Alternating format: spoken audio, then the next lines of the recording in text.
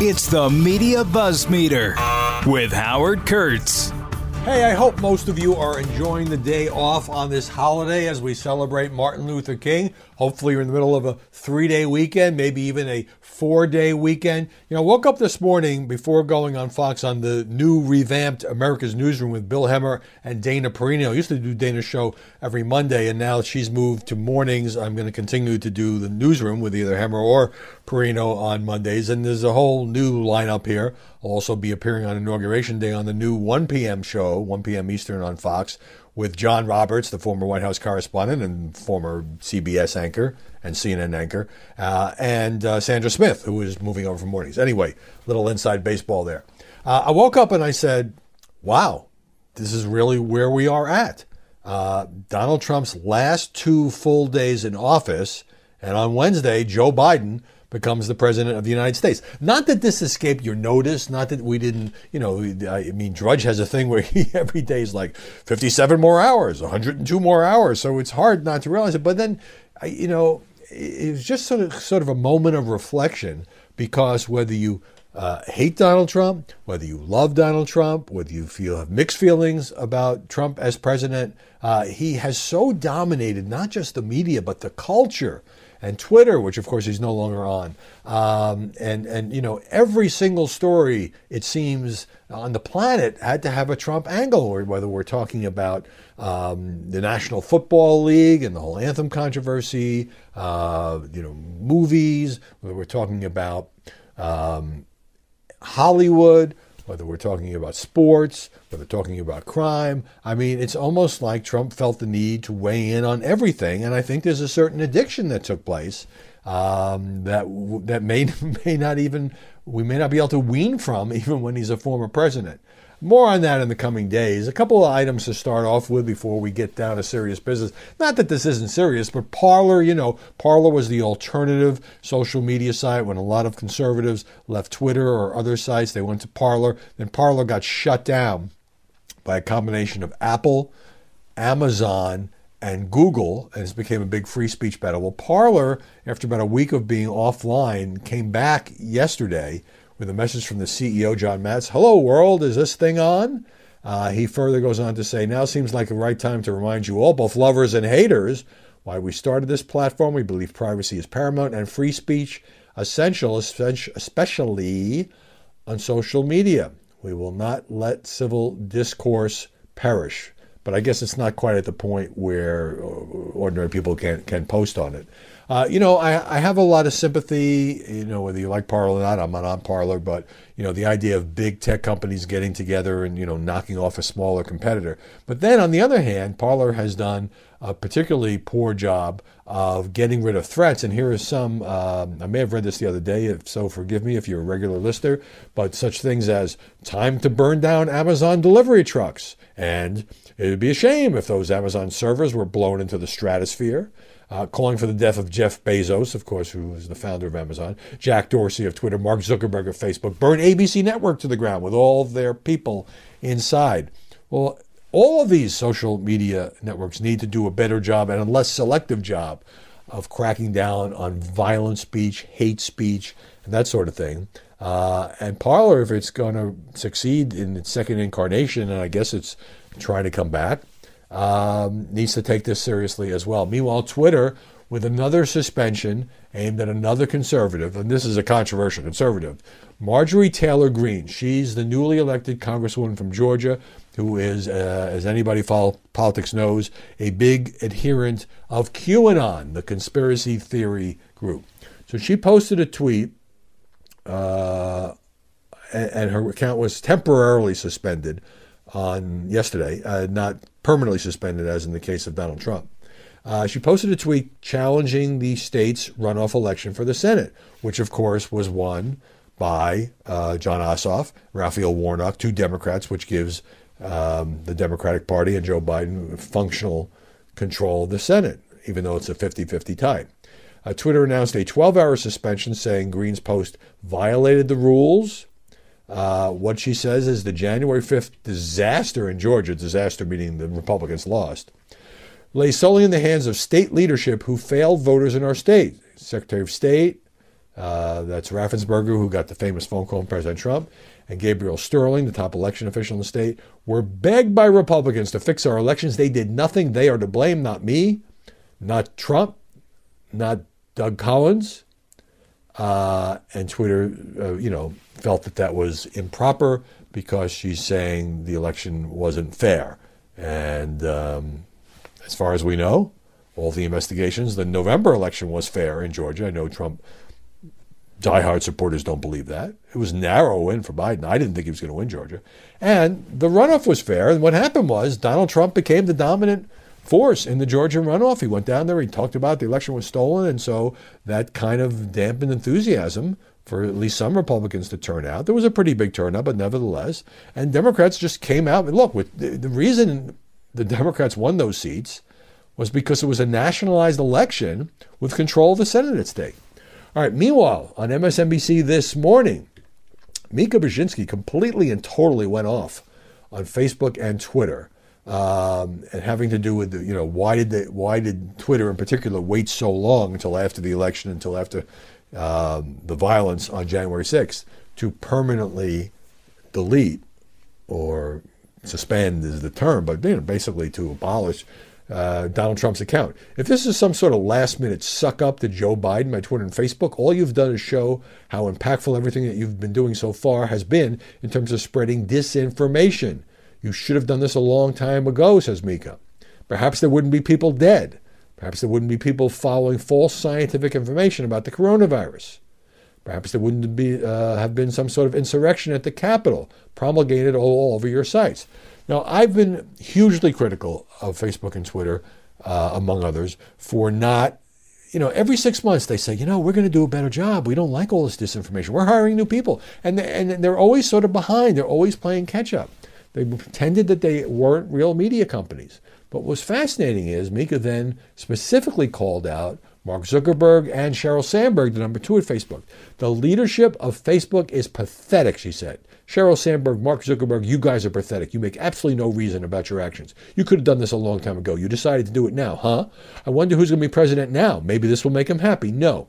You've just shown why you need to be shut down. You need to be shut down. Nobody needs what you have to offer. You've destroyed this country. And quite frankly, it's still happening right now.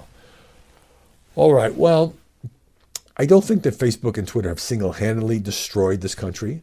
And a lot of the blame has to lie with people who use Facebook and Twitter. By the way, nobody needs what you're selling. Well, hundreds of millions of people use it around the world, particularly in the case of Facebook. It's free. Many of us are complicit because many of the neighborhoods on these social media sites have turned very toxic. But you've got to reserve some blame for the people who put up the lies, the disinformation, the hate speech, the bullying. It'd be impossible for any companies of these sites to get rid of everything, but they could do a much better job. And I don't think they're going to go away, and I don't think they're going to be abolished. All right, story number 1. It is a scary time here in Washington. It almost reminds me, I actually said this on the air this morning, of the period after 9/11, because you got 21,000 National Guard troops that have been called up that are at the Capitol to protect the run-up to the inauguration and the inauguration on Wednesday. Should there have been a lot of National Guard troops there on January 6th when everybody knew that all kinds of Trump protesters were coming to town? The president had invited them to come to town, going to be wild, go march down Pennsylvania Avenue to the Capitol. Yes, it was an absolute colossal failure on so many different levels. But right now, I mean, major parts of the District of Columbia are shut down. You can't get into downtown without any kind of special credential. You can't get near Capitol Hill, which I know because that's where the Fox News Washington Bureau is, without some kind of special credential. And I get it. But, it's an armed camp right now. And so you have a situation like, for example, I guess it was over the weekend or maybe Friday, CNN was the first to report that a Virginia man had been arrested near the Capitol with fake credentials and 500 rounds of ammo. Now, then the Washington Post reported it, then Fox News reported it, just about every outlet on the planet reported it. And I thought, wow, this is somebody who's trying to, infiltrate what's now kind of like the green zone. It's like in Baghdad, where it's so heavily armed and heavily fortified. Well, it turns out, it was an arrest, and it's fair to report it, but it turns out it was a complete overreaction. This guy who's given interviews saying, I don't want my kids to think I'm a bad guy, was working downtown as a private security guard. He had a private credential, but not a government credential. He says he got lost and ended up on E Street near the Capitol.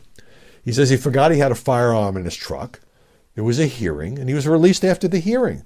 The judge asked 3 times the prosecutors, do you want to detain this person? And they said no, 3 times. Because he wasn't a threat. He's a legitimate private security guard. It just shows you how tense the atmosphere is right now. And I think sometimes the media are rushing to judgment. There were a lot of corrections and walkbacks, obviously, when more facts became known. But, this reminds me of when, again, in that post 9/11 period, anytime there'd be a rumor, there's going to be attack on Christmas Day, or there's going to be sports stadiums going to be attacked, you had to report it. But the FBI would say it was chatter, or sometimes the Bush administration would play it up. Anyway, it's a difficult time. What's really troubling to me, and here's a Washington Post story on it, and others are reporting this as well, with the, I guess the figure is 21,000 National Guard troops here now, defense officials say the government is conducting screening of these National Guard troops to look if there's any insider threat. This is an extra precaution. In other words, here we're relying on these men and women of the National Guard to protect Washington in case there is violence in the run-up to January 20th or on the day of the inauguration.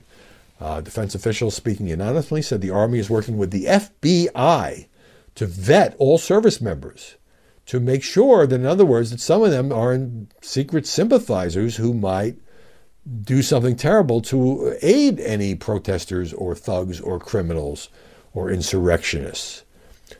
Major General William Walker, commanding general of the D.C. National Guard, said in an interview with Defense One that this is an extra layer of security for this deployment. But I'm glad they're doing it. But first of all, how can they possibly vet all these, thousands and thousands and thousands of National Guardsmen? And secondly, do we really live in a country now where we can't even trust the National Guard? I mean, it may be true. I'm not objecting to this. I'm just saying it's really unsettling. All right, let's get to story number 2. Axios, with lead reporter Jonathan Swan, has been doing a series of reports. Axios is known for its sort of brief takes on the news and often makes news and has some good reporters. But this has been being done in 6 parts. I think 4 of them have been posted so far. And it's kind of stuff that you would expect to see in the forthcoming Bob Woodward book. Lots of inside detail at substantial length about the final months of the Trump presidency. And it's pretty newsworthy. I want to read some of this, share some of this with you. Some of this has to do with Sidney Powell. You'll recall that she is the lawyer and conspiracy theorist who for a time was working directly with Rudy Giuliani and others on the Trump legal defense team as the president, after the election, was pushing all these claims of massive election fraud, stolen election, fake ballots, voting machines that took Trump votes and turned them into Biden votes, none of which, I say again, none of which could be proven in all of these lawsuits in 50, 60, 70 different federal and state courts or by the DOJ. We'll get to that in a second. So President Trump was sitting in the Oval Office. Late November, call came in from Sidney Powell. Even President Trump had started to sour on him, even though he defended her publicly. Ugh, Sidney, he told his staff before he picked up. She's getting a little crazy, isn't she? She's really got to tone it down. Nobody believes this stuff. It's just too much. So Sidney Powell was too much for Donald Trump. So then he had some fun with her. He put the call on a speakerphone for the benefit of the aides who were sitting there. And Sidney Powell was raving about national security advices involving the Iranians flipping votes in battleground states. Trump pressed mute so she couldn't hear him and started to laugh. Every few seconds he'd press mute and he'd say, "So what are we going to do about it, Sidney?" No, that was when he was talking to Sidney Powell. And then he'd press mute and he'd say, "She really is crazy, huh?" But she was part of the public face of the Trump defense team. It was clear, says Axios, Trump recognized how unhinged his outside legal advisors were, but he was becoming increasingly desperate about losing to Joe Biden, and Powell and her crew were willing to keep feeding the grand lie that the election could be overturned. They were selling Trump a seductive but delusional vision, a clear and achievable path to victory. The only catch? He'd have to stop listening to his government and campaign staffs to cross the Rubicon and view them as liars, quitters, and traitors. Even Giuliani began distancing himself, telling anyone who'd listen that Powell didn't represent the president. But she did. Donald Trump kept promoting her as part of the team, even as he's privately saying she was crazy. In fact, Trump told one official, sometimes you need a little crazy. And the part that posted this morning has to do with Bill Barr, of course, resigned as Attorney General in late December. This is a scene from December 1st. It's nearly a month after the election. Barr stood behind a chair in the private dining room next to the Oval Office, looming over Trump, who was sitting at the head of the table. Barr told the president that his theories about a stolen election were bull, were just BS. White House counsel Pat Cipollone and a few other aides were in the room. They knew what Barr was saying was true. The Attorney General threw in a warning that the new legal team, as I was just discussing, that Trump was betting on his future on, was clownish. Trump had angrily summoned Barr to explain himself after seeing the AP story. This is the Associated Press story where Bill Barr gave an interview and said that my Justice Department has found no evidence of widespread election fraud. Barr was not backing down. 3 weeks later, he'd be gone. In the meantime, Barr was doing everything he could to avoid the president. There was little direct contact between the two men. Barr was dealing with other aides by design. He was said to be sick of Trump making public statements and having others do so to whip up pressure against the U.S. attorney that Barr appointed, John Durham, to bring more prosecutions or put out a report on the Russia investigation, the origins of the Russia probe, before the election. Trump had seen the AP story, and he was fuming. He said to Barr, "Why would you say such a thing? You must hate Trump," the president said. "There's no other reason for it. You must hate Trump." Going third-person route, Barr asked for the room to be cleared so they could speak one-on-one. He said, "Look, we've had a good relationship. We now disagree on key matters." And he told him he wanted to step down. And, of course, that was announced, I guess, just about the day before Christmas Eve. Now, clearly in stories like this, you're relying on unnamed sources. And clearly, for example, if not Bill Barr personally, then the people around him provided some of this information to Axios. So, you got to discount for that a little bit, that this is the version most favorable to Barr standing up to the president. But the facts do back it up. He did stand up to the president. He had said publicly back in February, "Your tweets are making it impossible for me to do my job." He wouldn't talk about the Hunter Biden probe because it's a confidential Justice Department investigation. That pissed off the president. He wouldn't give any indication of fighting widespread election fraud because there was none that DOJ could find. I mean, irregularities here and there, a few stolen votes here and there. Sure, that happens in every election. But nevertheless, this is what Axios is reporting. Meanwhile, ABC's Jonathan Karl reporting, this came out yesterday, Rudy had been telling people that he will be on the Trump legal team in the Senate impeachment trial, which is coming up probably in a few days. Maybe next week. It's not clear.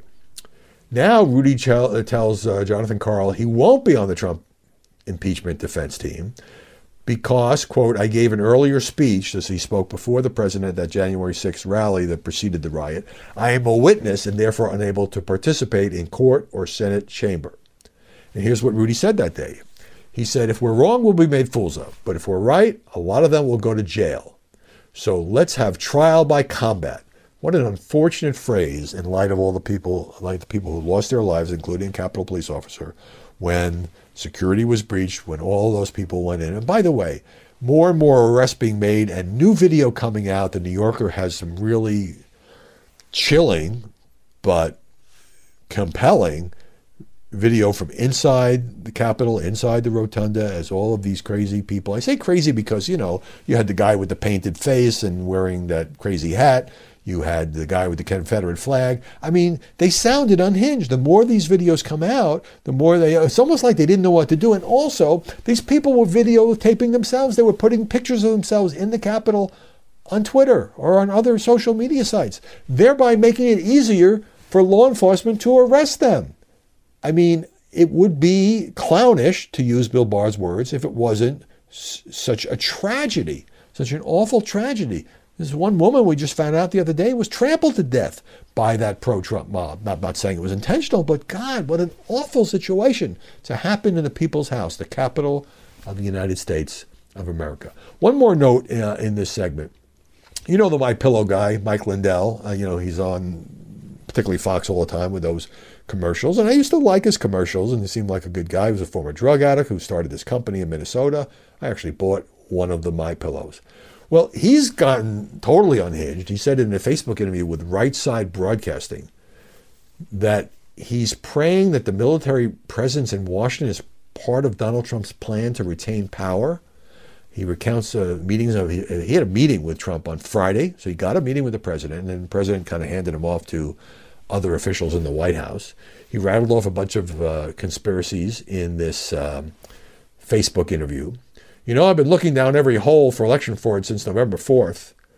And 8 or 9 days ago, this proof came out. 100% footprints from the machines of the machine fraud.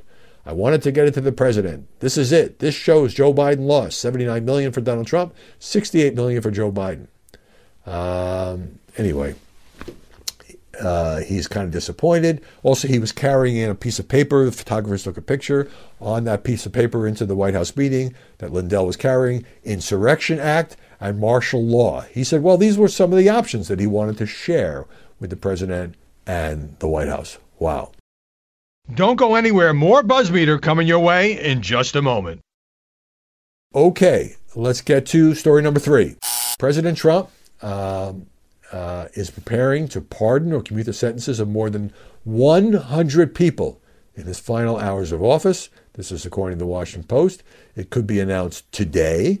It more likely be announced tomorrow. And by the way, Bill Clinton did this whole bunch of pardons, some of them absolutely indefensible on the last day in office. But, you know, Trump has already issued, as you know, a lot of controversial pardons. A lot of the people involved in the Russia probe, Roger Stone, as well as Paul Manafort and others, either had sentences commuted or just pardoned outright. And this was hugely controversial. Now, apparently a lot of these pardons will not be big names or terribly controversial. But apparently the Post reports that Trump met yesterday with Jared Kushner, with Ivanka Trump and other aides to review the long list of pardon requests. A lot of these people are hiring lawyers, and lawyers are making a lot of money, saying they have ins to the White House for these pardon requests. This is obviously the last shot. It remains unknown, says the Post, whether the president will grant clemency to Steve Bannon, his former campaign chairman, who was charged last year, is completely unrelated to Trump, with defrauding donors for a private fundraising effort to help build the wall on the Mexican border. You know, Bannon is contesting these charges. They had a huge falling out. But lately, it looks like Bannon has kind of gotten back, at least into Trump's good graces, if not into the inner circle. So I certainly wouldn't be surprised if Steve Bannon ends up with a pardon. Also, the aforementioned Rudolph W. Giuliani, former mayor of New York, he hasn't been charged with anything. But he is under investigation by the Southern District of New York, the U.S. Attorney's Office there, the district where he was U.S. Attorney. I covered him when he had that job before he ran for mayor.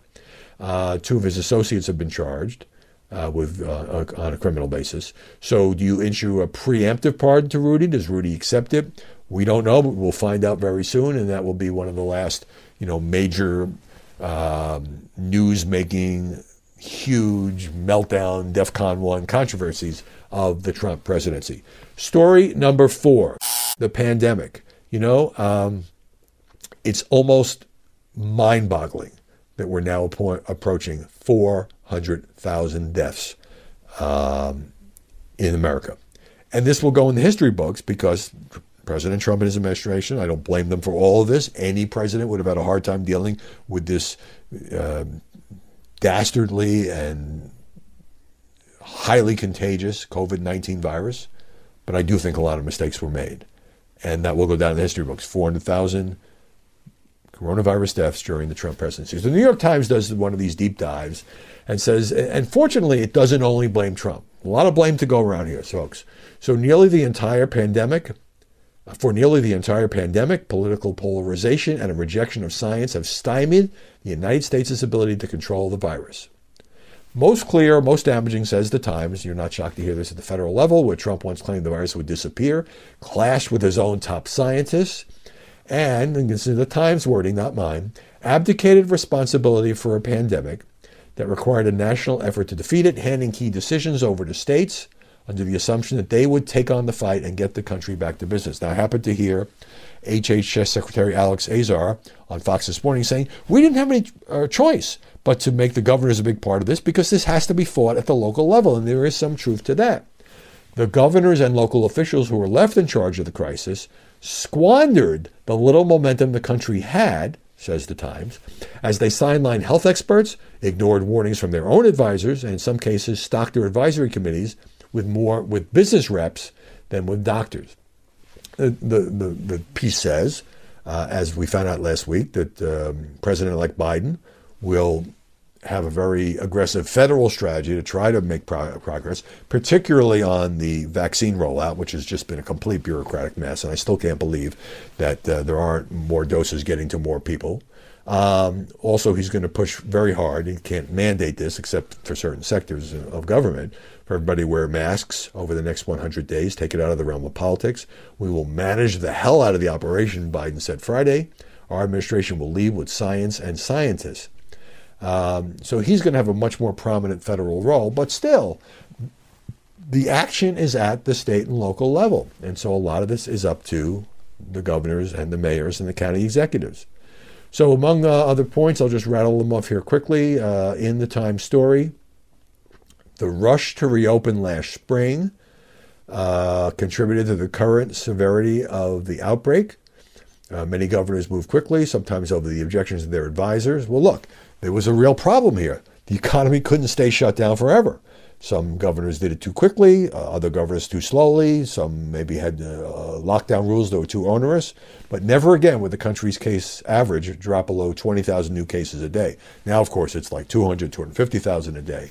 And 3,000, 3,500, sometimes 4,000 deaths a day in the middle of this wintertime surge.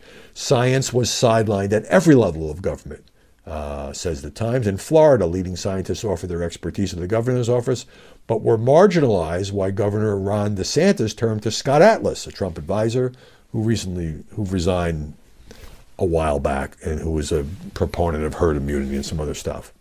While the president publicly downplayed the need for masks, White House officials were privately recommending that certain states with worsening outbreaks require face coverings in public spaces. Records show at least 26 states ignored recommendations from the White House on masks and other health issues. South Dakota Governor Kristi Noem boasted to political allies about not requiring masks, even as her state was in the midst of an outbreak that became one of the worst in the nation in the small state of South Dakota. And finally, this is a depressing statistic. America now makes up 4% of the world's population, but accounts for about 20% of global deaths, while such countries as Australia, Japan, and South Korea have had far more success in keeping the death rate low in their countries. And finally, story number 5. Steve Krakauer has a media newsletter called Fourth Watch, which I think is very good. I know I show a couple of times. He's worked for CNN, he's worked for Fox, he works with Megyn Kelly's podcast. He has an item that I think is a great kicker here. He talks about, small corrections that sometimes tell you something about journalism. So sometimes the correction tells you a lot. So CNN had to run a correction, CNN where he used to work. A story by 4 different reporters, how a swift impeachment was born under siege. And it had to do with Democratic Congressman Ted Lieu of California. He's on cable news a lot, including CNN. Fierce critic of Donald Trump. So the story tells a scene about how Congressman Lieu is talking to another congressman. They're texting back and forth. And the story now says, grabbing a pro-bar energy bar in his office, Lieu said he and his chief of staff called the top aide to Rhode Island Rep. David Cicilline while wandering the halls and asked if they could hunker down in Cicilline's office in the Rayburn House office building. But that is the corrected version. The correction was, here's how the story originally ran, Ted Lieu grabbed a crowbar and began wandering the halls during the riot in the Capitol. As Krakauer says, Ted Lieu and his crowbar, like he's in an episode of The Walking Dead hunting zombies. So look, as a reporter, I can relate to this. The reporter probably heard somebody say crowbar when it was actually pro-bar, but suddenly you've got him with a weapon looking to whack people. But here's what Krakauer says. Somehow 4 different reporters and who knows how many editors saw this, and no one thought it sounded completely ridiculous. Why? Because Lou is a Democrat. Half of them in D.C. probably know personally from cable news green rooms or from some party. Look, we all make mistakes. It was corrected, but I know the idea of it being Kroger and not Pro Bar, I've never had a Pro Bar. Are they any good? Is a kind of an interesting little kicker. And with that, hope you're enjoying the day off. If you are off today, hope you had a great weekend. Hope you had a chance to catch Media Buzz. I was going to talk about it, but we're out of time. You can catch all the segments on my Twitter feed, on my Facebook page, on the show's Facebook page. Hope you'll subscribe to our little effort here on Apple iTunes or Amazon Music or Google Podcasts or on your Amazon device. We'll see you all tomorrow with more BuzzFeed. From the Fox News Podcasts Network, subscribe and listen to the Trey Gowdy Podcast. Former federal prosecutor and 4-term U.S. Congressman from South Carolina brings you a one-of-a-kind podcast. Subscribe and listen now by going to foxnewspodcasts.com.